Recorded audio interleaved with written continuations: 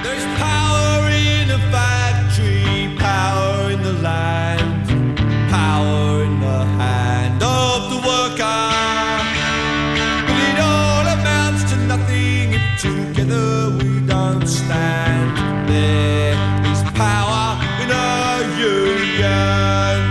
Now the lessons of the past. Welcome to Madison Labor Radio. Labor Radio is dedicated to bringing news, information, and cultural events focused on working people and the labor movement to the Madison area and surrounding communities. I'm Annette Kuhlmann. Your support in any amount helps make Labor Radio and all the great programming on WRT possible. Hi, I'm Keith Steffen, a member of the National Association of Letter Carriers. This week, we'll have a review of this year's Fantasy and Lights, learn about conditions for Kentucky workers hit by the recent tornado, take a look at negotiations between players and owners in Major League Baseball, explore highlights of the new contract for postal workers, share the latest COVID report, and much more. If you like what you hear, please consider becoming a sustaining supporter of WORT and Labor Radio.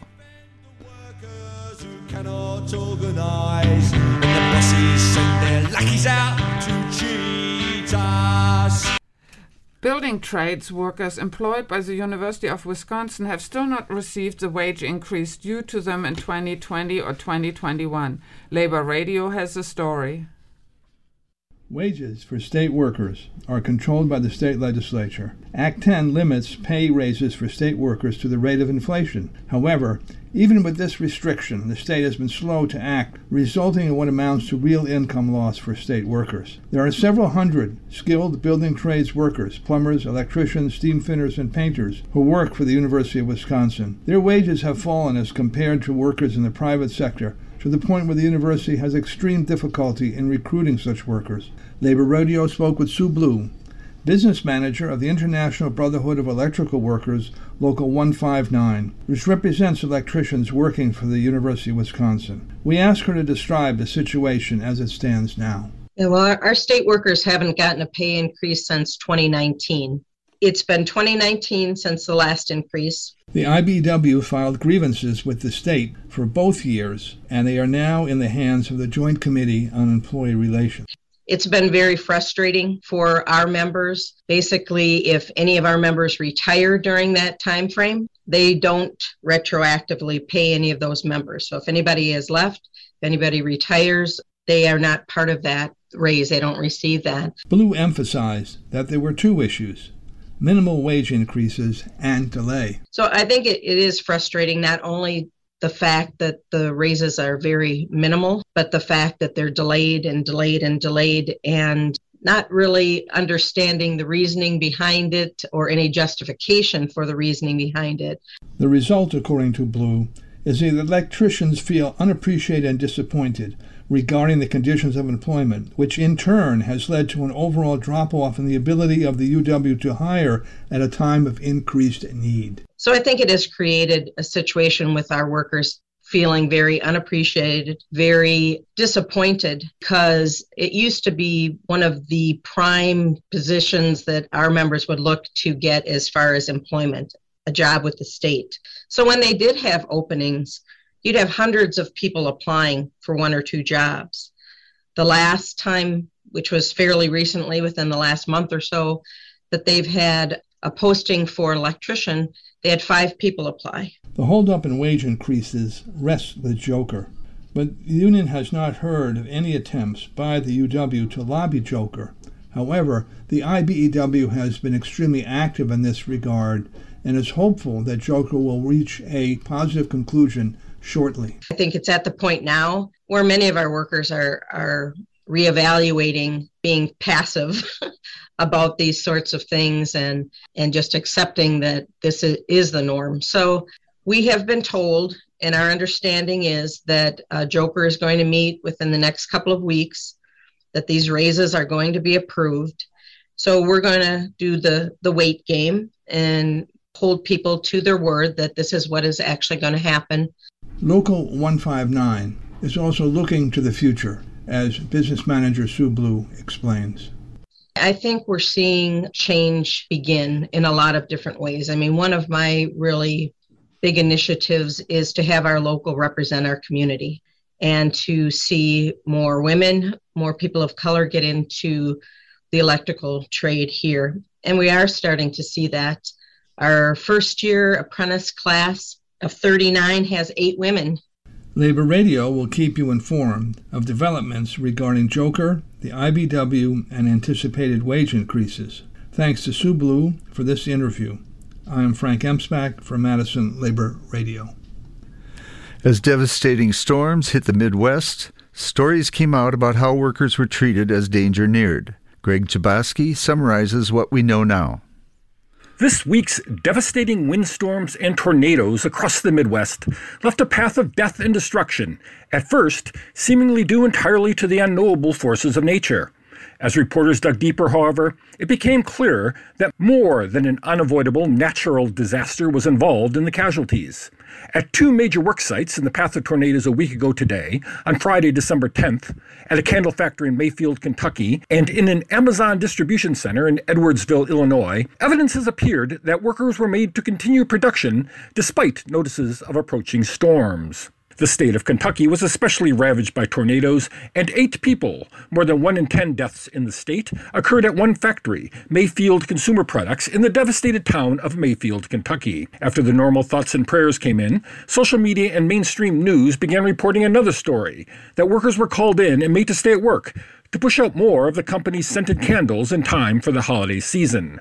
After the tornado, NBC News released reports from multiple employees that Mayfield Products ordered them to stay and work on the threat of firing, even after they asked to leave as the storm approached. A lawsuit filed yesterday on behalf of Mayfield Products workers injured at the site claims the factory had up to 3.5 hours before the tornado hit its place of business to allow its employees to leave its worksite as safety precautions. The company denies the charges. In 2019, Mayfield Products was hit with a number of large fines from OSHA regarding discovered safety violations, including unclear exits. Meanwhile, in Edwardsville, Illinois, 6 workers died at a distribution center used by drivers for the multinational giant Amazon, owned by Jeff Bezos, who periodically trades off with Elon Musk as the world's richest man. According to a report in the independent online journal The Intercept, the company's space-age communication infrastructure did not include updates on the safety of its workers slammed by a tornado, as, according to an anonymous employee source, executives learned about the Edwardsville disaster from media reports. The Intercept posted a copy of a social media post from Larry Verdon, who was communicating with his girlfriend. "I'm fueling up now. Well, I will be home after the storm." His girlfriend messaged back, "What do you mean?"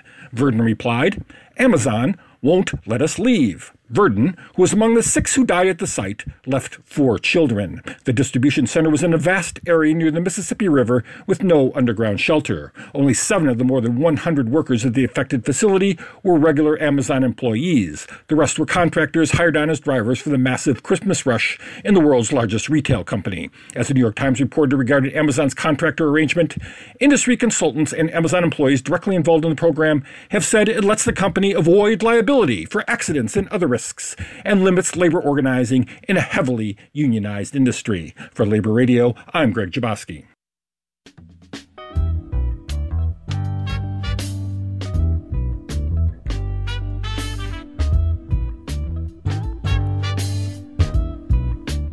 Nurses organizing at UW Hospital received the news earlier this week that a legislative analysis of Wisconsin law doesn't prevent them from bargaining with UW Health.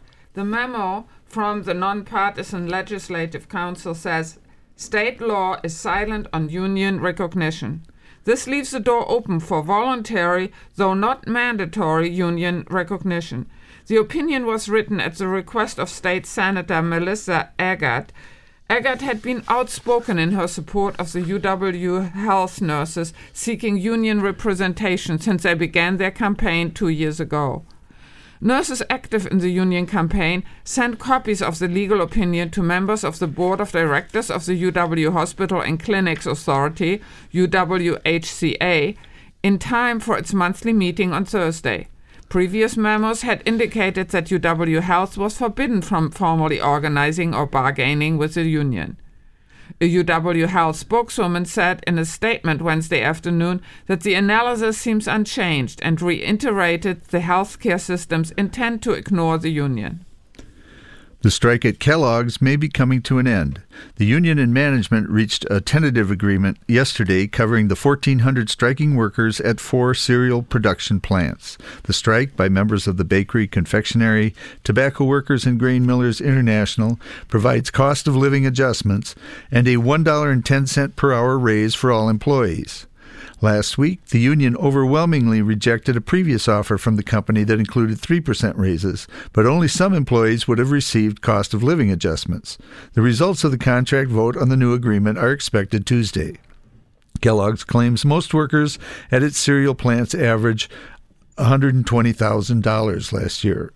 Union members countered the statement by saying that they worked more than 80 hours a week, and those wages are only available to long-time workers. A key sticking point of the talks was the 2-tiered pay system, where newer workers are paid less and receive fewer benefits and more senior staff. It was reported that the 2-tier system will remain in place, however. Workers with at least 4 years of experience will be able to move up to the higher legacy pay level as part of this contract. The new agreement will also preserve employees' health care benefits. Carol Weidel reports on EEOC suit in Milwaukee charging a McDonald's franchise with racial discrimination in hiring. The U.S. Equal Employment Opportunities Commission, or EEOC, filed suit against the franchise operator of 9 Milwaukee McDonald's fast food restaurants. The lawsuit charges Pensec Corporation for refusing to hire black applicants. Unsuccessful black applicants at the West Washington Street location in Milwaukee were told that the store manager did not like black people, the store needed Spanish people. This alleged conduct by the employer violates Title VII of the Civil Rights Act, which prohibits discrimination based on race. EEOC District Director Julianne Baumann said, "At the time EEOC began investigating the franchise's hiring practice, the restaurant had very few black employees. The absence of black employees was highly unlikely the result of chance." The EEOC asked that individuals who know about Pensec's hiring practice at the McDonald's on West Washington in Milwaukee contact the office. This includes individuals who believe they were not hired by the McDonald's franchise because of their race. The EEOC can be reached at this number, 414-664-3684. For Labor Radio, this is Carol Weidel. There was bad news yesterday on the immigration rights front. Greg Jaboski reports. Yesterday brought bad news to immigrants' rights activists on the national legislation front. The Senate parliamentarian, who had previously ruled that a pathway to citizenship could not be included in the Build Back Better legislative package before Congress, ruled late yesterday that a compromise reform, which would allow undocumented immigrants who have been in the U.S. for years to apply for 5-year work visas, will also not be allowed. The Senate parliamentarian is a staff member who can be hired and fired by the Senate and whose decisions are non-binding. According to Christine Newman-Ortiz of the Milwaukee-based immigrants' rights group Voces de la Frontera, the parliamentarian's inability to fulfill her role as an impartial interpreter of Senate rules is not surprising, given her history working to deport people as a trial attorney handling immigration cases for the U.S. Department of Justice. As we have said all along, Democrats are not bound to follow her advice. They have the power to disregard her erroneous and biased opinion and pass a pathway to citizenship in the Build Back Better reconciliation budget this year. The ruling against the work visas came as a surprise to immigrants' rights activists who had just recently been promised the compromise measure by Democratic Party lawmakers. For Labor Radio, I'm Greg Jaboski. The American Postal Workers Union, the APWU, has negotiated a new contract with the Postal Service. It still has to be ratified by union members. Keith Steffen has some of the highlights of the contract. The new APWU contract lasts 3 years, from September 21st, 2021 until September 20th, 2024. Some of the main features of the contract follow. There are 3 annual wage increases of 1.3%. Cost of living allowances, or COLAs, for career employees will be added to wages twice each year. Postal Support Employees, or PSEs, who are the new hires in the APWU-represented postal jobs, will get an additional 50 cents per hour. Pay scales will be adjusted to advance wage increases beyond the general raises and COLAs. PSEs will automatically be converted to career status after 24 months. Protection from layoff for career employees with at least 6 years of service will continue. In addition, any career employee on the rolls as of September 20th, 2021 will be included in the no layoff protections. Employees cannot be forced to transfer more than 50 miles. Juneteenth will be added to official holidays for a total of 11 paid holidays. The Postal Service will contribute 95% of the premiums for the APWU health plan. Part-time flexible employees will be guaranteed a minimum of 1 day off each week, except during the Christmas season. They will also be guaranteed 24 hours of work for each 2-week pay period. They will be assured of at least 4 hours of work for each day that they are scheduled. There will be a number of work rule improvements, including a work environment improvement task force, a workplace free of harassment, a right of union officials to enter postal installations, a task force to address excessive overtime, and an election mail task force. I'm Keith Steffen reporting for Labor Radio. Professional baseball players and team ownership are locked in a dispute over the terms of a new collective bargaining agreement that could affect the 2022 season. Labor Radio's Sean Hagerup has more on the state of the negotiations. Major League Baseball is in the midst of its first work stoppage in nearly 20 years. After team owners initiated a lockout against their players on the morning of December 2nd. It is the 9th work stoppage in MLB's history and the first since the 200-day strike that players undertook from August 1994 to April 1995. The league and the labor union representing players, the Major League Baseball Players Association, negotiate collective bargaining agreements on a 5-year cycle, with the last CBA being ratified by players in December 2016. Players had initiated a labor dispute with the league as recently as 2020 over plans to restructure the season in response to the COVID-19 pandemic, but this debate between sides did not result in a work stoppage. In negotiations for the 2021 CBA, the MLB's initial proposal looked to impose a narrower range on a team's combined salary, with an incremental luxury tax on teams beginning above $180 million combined, and a mandatory minimum of $100 million combined salary. Additionally, MLB proposed free agency to begin at the age of 29 and a half instead of needing 6 years of major league service, along with an expanded playoff format and other adjustments to free agency. Players forced concessions over the course of 3 rejected tentative agreements with the league, including a change to the draft system, updates to league-wide batting rules, and an increase to minimum player salaries.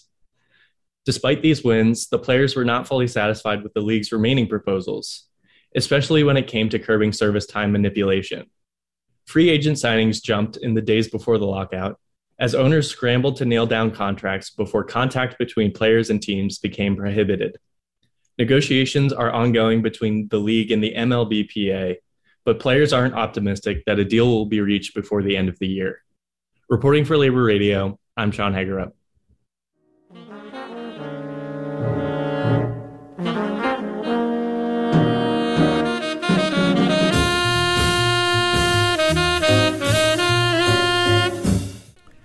Madison's 23rd Fantasy in Light is on again this year from dusk to dawn at Olin Park. Labor Radio viewers Dante and Rocco reviewed the light show. Madison's 23rd Fantasy in Lights is on again this year from dusk to dawn at Olin Park. Labor Radio reviewers Dante and Rocco reviewed the light show. I'm Rocco, I guess. Well, I am Dante. Dante and Rocco? I'm 11. And I am 9. And we're here at Olin Park. What do you guys see? a polar bear. Anything interesting? The Santa skiing is pretty cool, and then the toboggan behind it. Yes, I forgot to mention it. We went with the gigantic. It seems to be a lot more things than last year. And I do remember that train being there last year, though. You can see a Badger's helmet, a Packer's helmet, a mallard, and then the flamingos. See a lot. There's a dinosaur pushing another one. Is there anything that you really like? I like people just pushing a Christmas tree into their truck. You see a circus? Yeah, with the snowman there. And the drums. And the plane. Yes, 2 of them actually. The jet plane, huh? Yeah. Yeah, and one of those old rotor planes. But I think we're approaching the giant snowman blowing on a Christmas tree and then going backward and then going forward again. So what do you think, comparing to last year, now that we've gone through most of this, what do you think? I think it's better just because the more lights. Yes, it seems like there's a lot more lights. And it's a lot better. Do you think other kids should come and look at it? Yeah, definitely. Fantasy and Lights is a joint project of the National Electrical Contractors Association and the International Brotherhood of Electrical Workers, Local 159. It is open every night until January 3rd. Thanks to Dante and Rocco for their interview. I am Frank Emsbach for Madison Labor Radio. COVID deaths have hit a new milestone. Here is Carol Weidel with this week's report. Deaths in the United States due to COVID passed the 800,000 mark this week. The Wisconsin death toll is rapidly rising, standing now at more than 9,500 confirmed deaths due to COVID. Dane County reports that a person not fully vaccinated in November was 46 times more likely to be hospitalized for COVID than a person fully vaccinated with a booster. A person vaccinated with just the initial series was only 7 times more likely to be hospitalized for COVID than a person fully vaccinated with a booster. The Omicron variant has been detected in Dane County. The best protection against COVID-19, including the Omicron variant, is for people ages 5 and older to get vaccinated, and people ages 16 and older to get a booster dose when eligible. The current Dane County order in effect requires wearing a mask indoors for all people aged 2 and older when gathering with people that are not part of their household. Everyone age 5 and older is eligible for a vaccine in Wisconsin. Many residents are eligible for vaccine boosters, and more than 8 in every 10 eligible Dane County residents have received at least 1 dose of the vaccine. The nearest vaccine site can be found at this website, vaccines.gov. That's vaccines.gov. When choosing a vaccine, consider this. Yesterday, the CDC endorsed updated recommendations for the prevention of COVID. These recommendations include a preference for individuals to receive the Pfizer and Moderna vaccines over Johnson & Johnson's. The messenger RNA vaccines are preferred. Sources of information for this story include Public Health Madison and Dane County, the Centers for Disease Control, and the Johns Hopkins Coronavirus Resource Center. Reporting for Labor Radio, this is Carol Weidel.